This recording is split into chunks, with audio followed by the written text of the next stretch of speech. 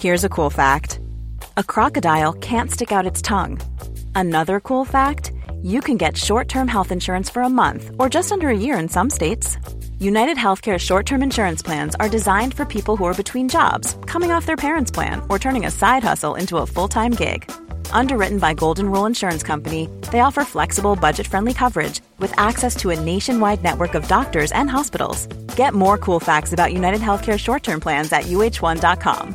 Quality sleep is essential. That's why the Sleep Number Smart Bed is designed for your ever-evolving sleep needs. Need a bed that's firmer or softer on either side? Helps you sleep at a comfortable temperature? Sleep Number Smart Beds let you individualize your comfort so you sleep better together. J.D. Power ranks Sleep Number number 1 in customer satisfaction with mattresses purchased in-store. And now, save 50% on the Sleep Number Limited Edition Smart Bed for a limited time. For J.D. Power 2023 award information, visit jdpower.com/awards. Only at a Sleep Number store or sleepnumber.com.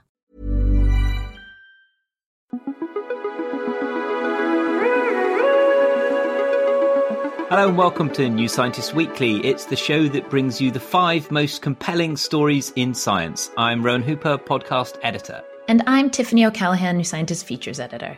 Welcome to the show. This week we are joined by New Scientist reporters Adam Vaughan and Matt Sparks. Hello both. Good morning. Hi. Coming up on the show today, we have the latest on long COVID. We're going to hear about what Alan Turing did after solving the Enigma code in the war. And we have a new record for quantum encrypted communication. Yay!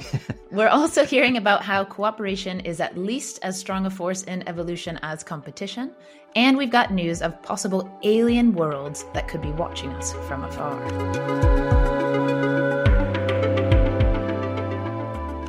First, we start with a look at our latest understanding of long COVID, which estimates are still a bit rough, but we believe affects about 14% of people who catch COVID, meaning they end up with lasting symptoms. And so that means that at least some 25 million people worldwide will have long COVID. Yes, and a new study of adults in England found that 1 in 20 had persistent symptoms, and that people with long COVID can be divided into 4 groups. So those experiencing the after effects of ventilation in intensive care, those with organ damage caused by the virus, those with post-viral fatigue syndrome, and a miscellaneous group that the authors of the study call those with long-term COVID syndrome. Adam, you went on an outing this week related to this. Can you tell us about that? I was lucky enough to get to go to University College London Hospital, where they have one of the UK's first it was in fact the first long COVID clinic in the UK, and there's now about 83 of these around England. So I went there to talk to the the staff who are working there and to meet some of the people who've been affected by long COVID. What do we know about it really? Because it seems that, we're still getting to grips with this, and there's a whole constellation of symptoms, and they seem to be, exactly what symptoms count as long COVID seems to be shifting. Yeah, I mean, there's probably more we don't know about long COVID than we do. We're still getting to grips with the sort of mechanistic, what's actually going on side of it. And on the treatment side of it, on helping people, one of the doctors I met, Toby Hillman, said, there is no magic cure for long COVID at the moment. His colleague, Melissa Heitman there at UCLH, she said the focus really is on managing symptoms at the moment, because that's what they can do. Well, what's interesting, actually, they get such a wide range of symptoms there, of physical symptoms from long COVID, but the 2 big ones, which you might be familiar with, are the breathlessness and the fatigue. Those seem to be the 2 sort of predominant ones. There's only so much you can do about those, but on the breathlessness side, I was talking to the physios and the occupational therapists there, and it's really what seems like incredibly basic sounding stuff, like relearning how to breathe properly. So they found a lot of people with long COVID are breathing with their chest, so they are then trying to teach those people to relearn to breathe more with their diaphragm, and they're finding that people are breathing through their mouth rather than their nose. So again, that it's just about giving them some exercises to try and retrain them. So it's just really making a conscious effort for something that we all do unconsciously. And then on the fatigue side, it's more around what they call pacing and sort of treating your energy as a finite budget. And a couple of the patients I spoke to had said that had been just incredibly helpful as a way to think about approaching it. One thing that we've reported on that may be surprising to a lot of people is that those who are most prone to suffering long COVID symptoms aren't necessarily those who actually get most sick from the initial infection. So it seems like the biggest risk factor for death from COVID is older age, with men being more likely to be admitted to hospital than women. But with long COVID, women are 30% more likely to get it than men, and 35 to 69-year-olds are the age group most often affected. So can you tell us a little bit more about the clinic and what's going on there? So there's a lot of reassurance, there's a lot of investigation, and I think quite important, one of the sort of recurring themes that came through was that some of the people I spoke to had their sort of symptoms dismissed by people, elsewhere. One of the women, she'd had been to see a cardiologist somewhere at another hospital, been told she had no heart problems at all. And it turned out she did actually, and it was to do with long COVID, but she didn't really get that taken seriously until she came to the long COVID clinic. So I think it's another important aspect of it is the mental health side of it. It is a physiological condition, not a psychological one, but those physical effects are so debilitating that it takes a real mental toll. So an important part of the clinic is as well the psychological support they offer people. Yeah, there was that bit in your piece, Adam, where one of the women you spoke to said, the relief that she felt and the reassurance and the empowering nature of just being understood there by them, and the help that brings to people. So just by being there to guide them through it. I mean, that really did seem huge to people. I mean, there was one woman I spoke to, she'd gone through months of trying to get help elsewhere. And then she'd finally got through to Melissa Heitman at this clinic, had a phone call before Christmas and ended up speaking for about 40 minutes with her. And as she said, and she's quite, this is a woman who's like had a very demanding, high sort of energy life before. She said, she just burst into tears when she spoke to Heitman because it was the first time someone was just listening. Was actually saying, was not trying to dismiss it as some sort of overreaction or blaming something else. And the couple of the therapists I spoke to, they said a lot of what they do is about reassuring people. And the thing is, that's really important because if people don't, you can really get the response to long COVID wrong. A lot of people, in fact, one of the patients I spoke to, they try to kind of like, let's push through and just like, let's push through the fatigue and try and get through the other side by just carrying on. And that actually makes it worse. That comes down to profiling what sort of type of long COVID people have got, because it turns out there seems to be lots of these different ones. So, so-called graded exercise might be quite useful for people who mainly got breathlessness, but not so useful for people who've got more the sort of fatiguey long COVID. Yeah. And the WHO, the World Health Organization, are working, aren't they, to agree a clinical definition of the post-COVID-19 conditions, so long COVID. And once we get that definition, that's a kind of official definition, and with clinics like this that you're talking about and growing understanding and kind of acceptance that it is a thing, then hopefully there'll be more help for all these people who are suffering from it. Now, on Wednesday, it was Alan Turing Day. June 23rd is his birthday, and to mark the day, the Bank of England has released a new £50 note featuring him. So this is great news in many ways, isn't it? Yeah, it really is, especially if I get lots of these £50 notes in my wallet. Turing, of course, was one of the greatest and most influential figures of the 20th century, and his work not just setting the foundation for all of modern computing. He invented the computer in 1936. There's also the work he did at Bletchley Park during the war, where he developed a way to break the German Enigma code, and that allowed the British to read German military secrets.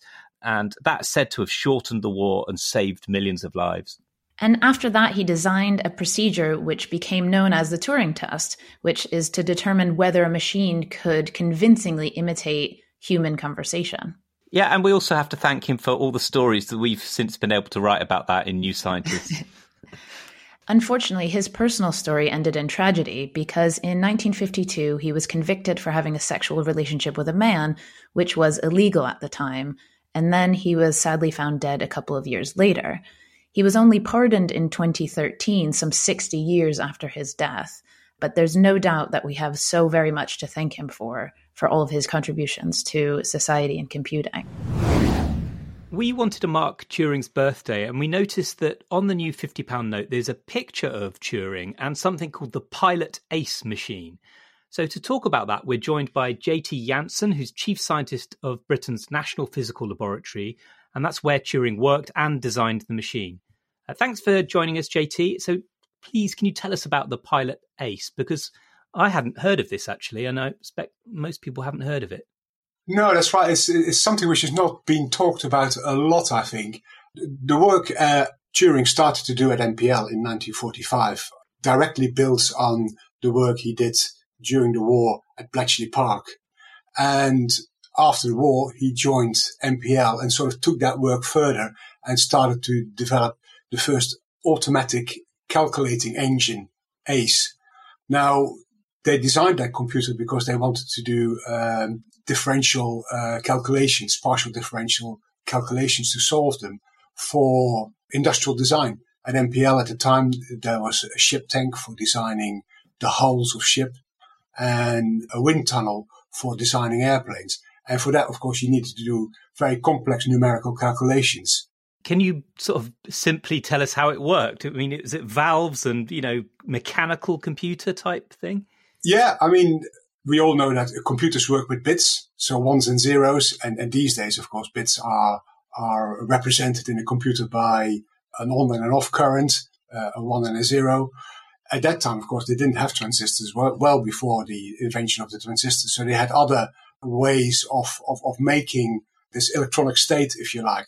And that's what they did in the ACE calculating machine. So there were very elaborate mechanisms of making a bit and making a memory element of various complexities.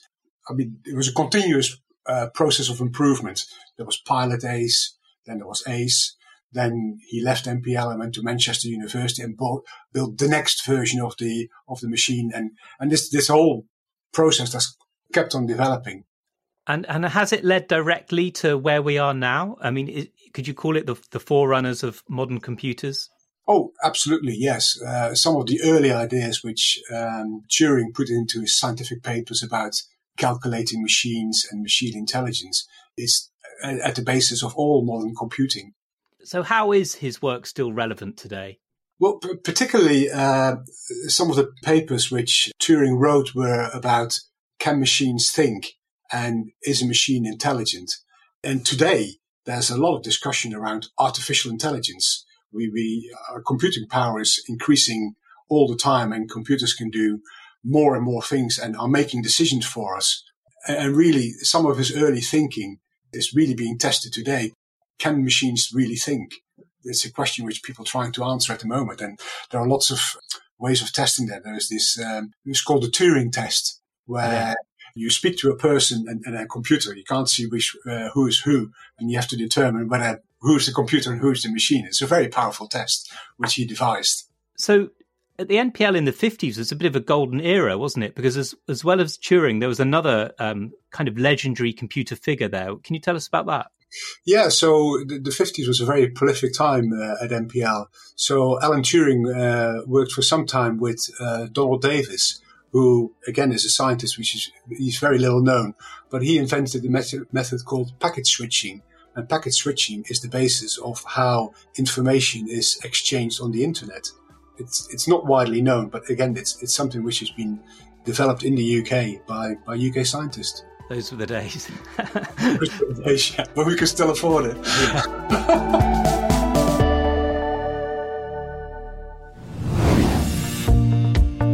Time out, we wanted to tell you about a new podcast we're really into. Yes, the Conversation Weekly is produced by the Conversations Global Network. So, the Conversation has academics from all over the world writing about their latest research. This is them talking about it. Yeah, it's The Conversation in podcast form and covers a variety of topics ranging from environment to health, right across the sciences. The one I just heard was all about the exploration and exploitation of the oceans. So who is making money from our oceans, and is that sustainable? That episode also has a piece on why women in Brazil who lived through the Zika outbreak are now avoiding getting pregnant during the COVID-19 pandemic. The Conversation Weekly is all about scholars talking about brand new research and about how the world works. Search for The Conversation Weekly or get it wherever you get your podcasts. Or go to theconversation.com/New Scientist to find out more. Now, ever since Darwin graced the world with his brilliant ideas, we viewed life as competitive. The idea of a struggle for existence has largely dominated the way that we tend to think about evolution. Members of different species compete, and that's the engine that drives natural selection. And we're also very familiar with the idea of the selfish gene as an explanation of evolution that emphasizes competition as well. But as we've often reported in New Scientist, that's not the whole story by any means. Nicola Raihani is a professor of evolution and behavior at University College London and specializes on social behavior in humans and other animals. And she's just written a book called The Social Instinct: How Cooperation Shaped the World. Rowan chatted with her about her work. My whole research career has been aimed at answering this sort of what seems like a deceptively simple question, which is, why do individuals ever pay costs to help other individuals? And the reason why I and many other evolutionary biologists think that that's an interesting question is that it seems to sort of contradict our understanding of Darwin's theory of evolution by natural selection, with its emphasis on self-interest and a struggle for survival and every individual out for themselves. So if we have that sort of narrow view of Darwin's theory of evolution by natural selection, then all these examples that we see in the natural world of cooperation, of individuals helping one another, seem to be a bit of a puzzle. And so lots and lots of scientists, and me included, have been very interested in trying to reconcile how we can understand those examples of cooperation that we see with this Darwinian view of life on Earth. And so that's what I've spent my research career sort of doing in various different species and in different places all around the world. And I think now in particular, it's become so obvious to us just how reliant we are on one another and just what a social species we are. And that has really been hammered home to us by the current situation that we're in, whereby, we've been asked to do the most difficult thing for a social species to do, which is to stay apart from one another and to take actions that feel very alien to us, but that will help us to protect one another if we do them correctly. In the book, you look at cooperation at lots of different levels and different examples. Give us some examples that stick out for you as fantastic and maybe disarming examples of cooperation. Okay, so one of my favourites concerns an example of parental care, and specifically maternal care, in a species called the black lace spider. Now, it probably, for a species like us that invests very heavily in our offspring, it might not be that obvious to appreciate that actually parental care is a form of cooperation. It's an investment that parents make to help their offspring to prosper and to survive. And, not all species do this. Some species just leave their offspring to it and they don't really invest very much in them at all. We're at the end of the scale where we do invest quite a bit in our offspring, but we don't invest as much as this particular spider that I was going to tell you about, where when the mother hatches the babies, which are called spiderlings, she also hatches a clutch of unfertilized eggs for the babies for their first meal. So the babies get busy and they eat all those unfertilized eggs. And once they've finished eating those, the mother starts doing something strange, vibrating her body in a strange way. And that galvanizes these spiderlings to actually begin feasting on the mother herself. And the mother really makes the ultimate sacrifice for her offspring by allowing them, and not just allowing them, actually encouraging them to devour her. And by doing this, she gives them, the very best start in life, or what you might think of as a spidery silver spoon. Lovely. Okay, so talking about humans now, how do you do field work on humans? Okay, so most of the work I do on humans actually doesn't involve going to remote places like when I was working on non-human species. And a lot of the work we do to understand human behavior can be done from behind a computer screen. And so we made use of a data set of fundraisers who had held a page for the 2014 London Marathon. So these people were people that were running the marathon, and they'd asked people in their social network to sponsor them by donating to the charity that they were supporting. And we use the data from those online fundraising pages to look at a hypothesis that potentially people use visible donations to charity as a way to signal something about themselves. And specifically, we thought we might see men competing with other men to make larger donations, and particularly when they were giving on the pages of attractive female fundraisers. And so to test that, what we did was we had the fundraisers' photos rated for attractiveness by an independent panel. And then we looked at what happened on these fundraising pages after a large donation arrived on the page. And so often on a Just Giving page, the average donation size is about £20. And so a large donation we defined in our sample as being at least twice what was normal for that page, or at least £50. And then we're interested in what happens after that £50 donation lands. Does everybody raise the stakes to the same extent, or are men more likely to get into these sort of giving competitions? And what we found is that a bit of both in a way. So when a big donation lands on a page, everybody ups their game and everybody gives a bit more. And so for about a £50 large donation prompts about an additional £10 from every subsequent donor. So there's already a positive effect of getting a large donation on the page. But when that large donation is made by a man, and when they're donating on the page of the most attractive female fundraisers, then other men that subsequently donate tend to give about £40 extra. So there's a much bigger effect size among the male donors. And that's consistent with this idea that men are potentially competing with one another to make large donations in these very public settings, and doing so in a way that fits this idea of signaling to a potentially attractive audience. Let's maybe trying to sum up what you want to take people to take away from the book.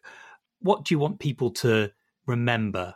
I think the key thing to take away from the book is that we're just one of many social species that lives on this planet, and that we can learn a lot about the human condition by looking not only at the obvious examples like chimpanzees and gorillas, but at species that potentially we've never even heard of, like cleanerfish and pied babblers, and many other species that also live a social life. And so I think the big emphasis of the book is in just how much we have in common with other species that live on this planet. And that helps us really to then see what it is that actually sets us apart. That was Rowan chatting with Nicola Raihani, whose new book, The Social Instinct, is out now. Yeah, there was loads more that we talked about that we don't have time for here, about cleaner fish and naked mole rats, and a lovely ant species called Temnothorax. That's the sci-fi alert, which means there's something happening in the news that has already appeared in science fiction. So what have you got this week, Matt? So this week we've got quantum encryption. Do you want to expand on that a little bit? So if you want to send something securely, safe from prying eyes, then you have to encrypt it, and that doesn't necessarily imply anything nefarious. We all rely on encryption for online shopping or private email, all sorts of things.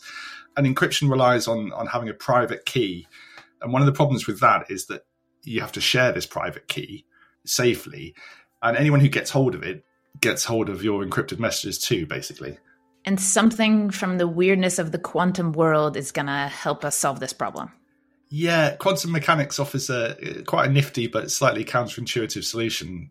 If we fire single photons along a fiber optic cable, then we can encode information basically in the phase of those photons.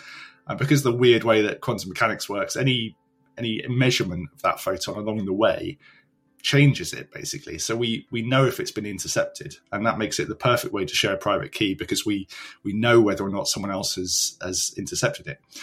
But there's another problem. Photons get lost in fiber optic cables, which is fine if you're sending traditional data, because you can encode each bit with a big lump of photons, and then most of them will make it to the other end. But if we're talking about single photons, like we use in quantum mechanics, then they can get lost very easily. That means that the distance between the sender and the receiver has to be quite short. So is there a way around this? Yeah, Chinese researchers have found an interesting way to get around it. You can put a hub in the middle, and that helps you increase the distance from the sender to the receiver. The central hub doesn't have to know what information is being sent, but it can enable each end to know what's being sent. So they use this sort of trick to share a quantum key, and you don't even have to trust whoever runs that hub in the middle. So how far a distance can they do this across? That's the impressive thing with this paper. They do it with 511 kilometers of fiber optic cable, and it's actually strung between two cities, not just coiled up in a laboratory, and with that central hub and a third city in the middle. And experiments like this, they're all sort of nudging us closer towards a quantum internet where security is guaranteed by these private quantum keys. We've done a whole feature on that, and we'll post a link to the story in the show notes. And for the sci-fi link, I'm going with Philip Pullman's His Dark Materials, which is not quite sci-fi perhaps, but let's gloss over that. There's two characters in that called Gallivespians, and they've got an instrument called a lodestone resonator that can send secure messages using quantum entanglement.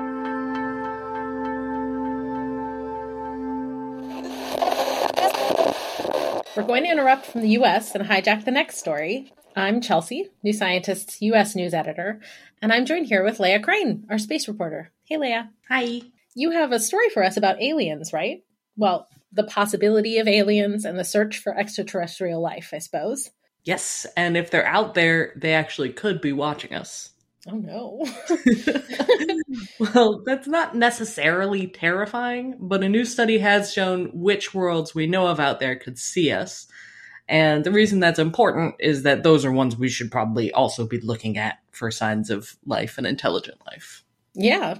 How did we find these places? So what we do is the researchers assumed that any life on these other worlds would look for planets the same way we do. And our main method is called the transit method, where we look for worlds that pass in front of their star and create a dip in their star's light.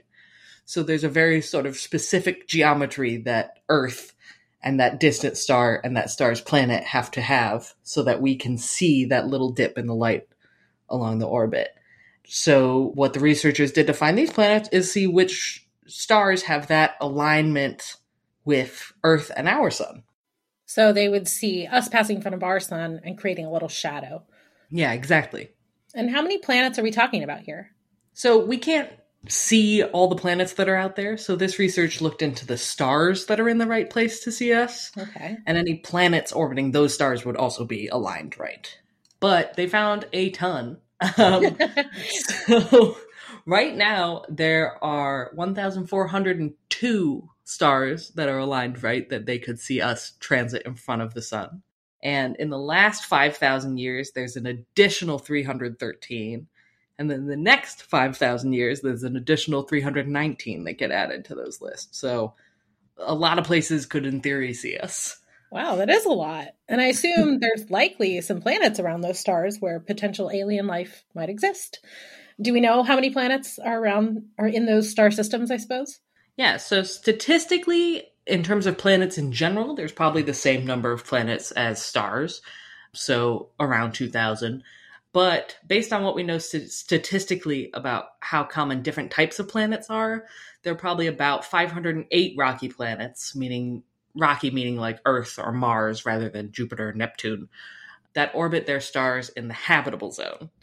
And the habitable zone is important because it is the precise area around a star where it's not too cold for liquid water to exist because it would freeze, or too hot because it would boil away. And liquid water is so important for life as we know it, as you know, that we consider that the area where life might, in theory, arise. Sure. And would I recognize the names of any of those planets? I mean, are these places we've heard of before? Yeah, so the one big one that I think you might recognize is the TRAPPIST-1 system. Oh, yeah. Yeah, so that one has 7 rocky planets, which is why it was such a big deal when it was discovered. And 4 of those are in the habitable zone.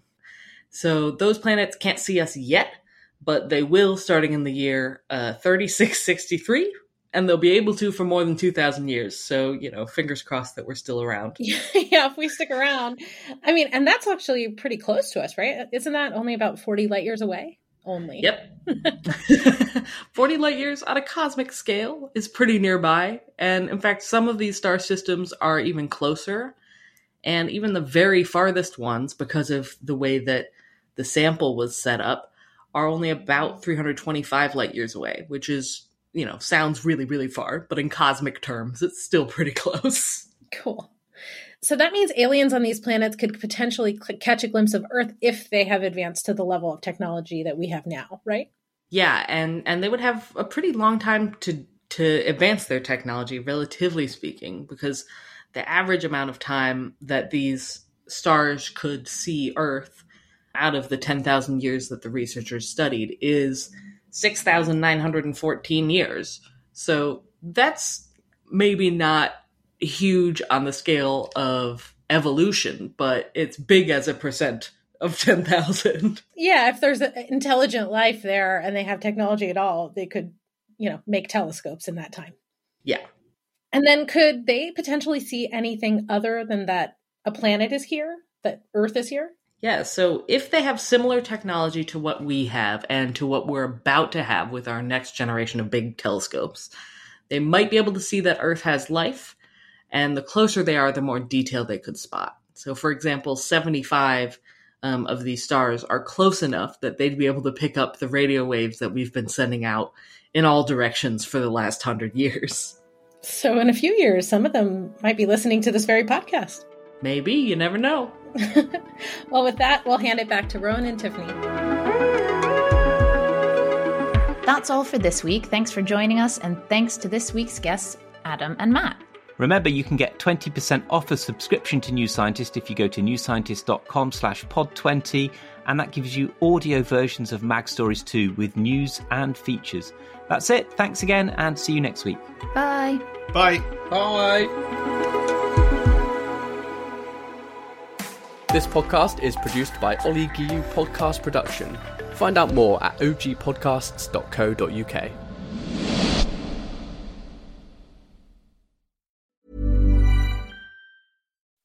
When you make decisions for your company, you look for the no-brainers. If you have a lot of mailing to do, Stamps.com is the ultimate no-brainer. Use the Stamps.com mobile app to mail everything you need to keep your business running with up to 89% off USPS and UPS. Make the same no-brainer decision as over 1 million other businesses with Stamps.com. Use code PROGRAM for a special offer. That's Stamps.com, code PROGRAM.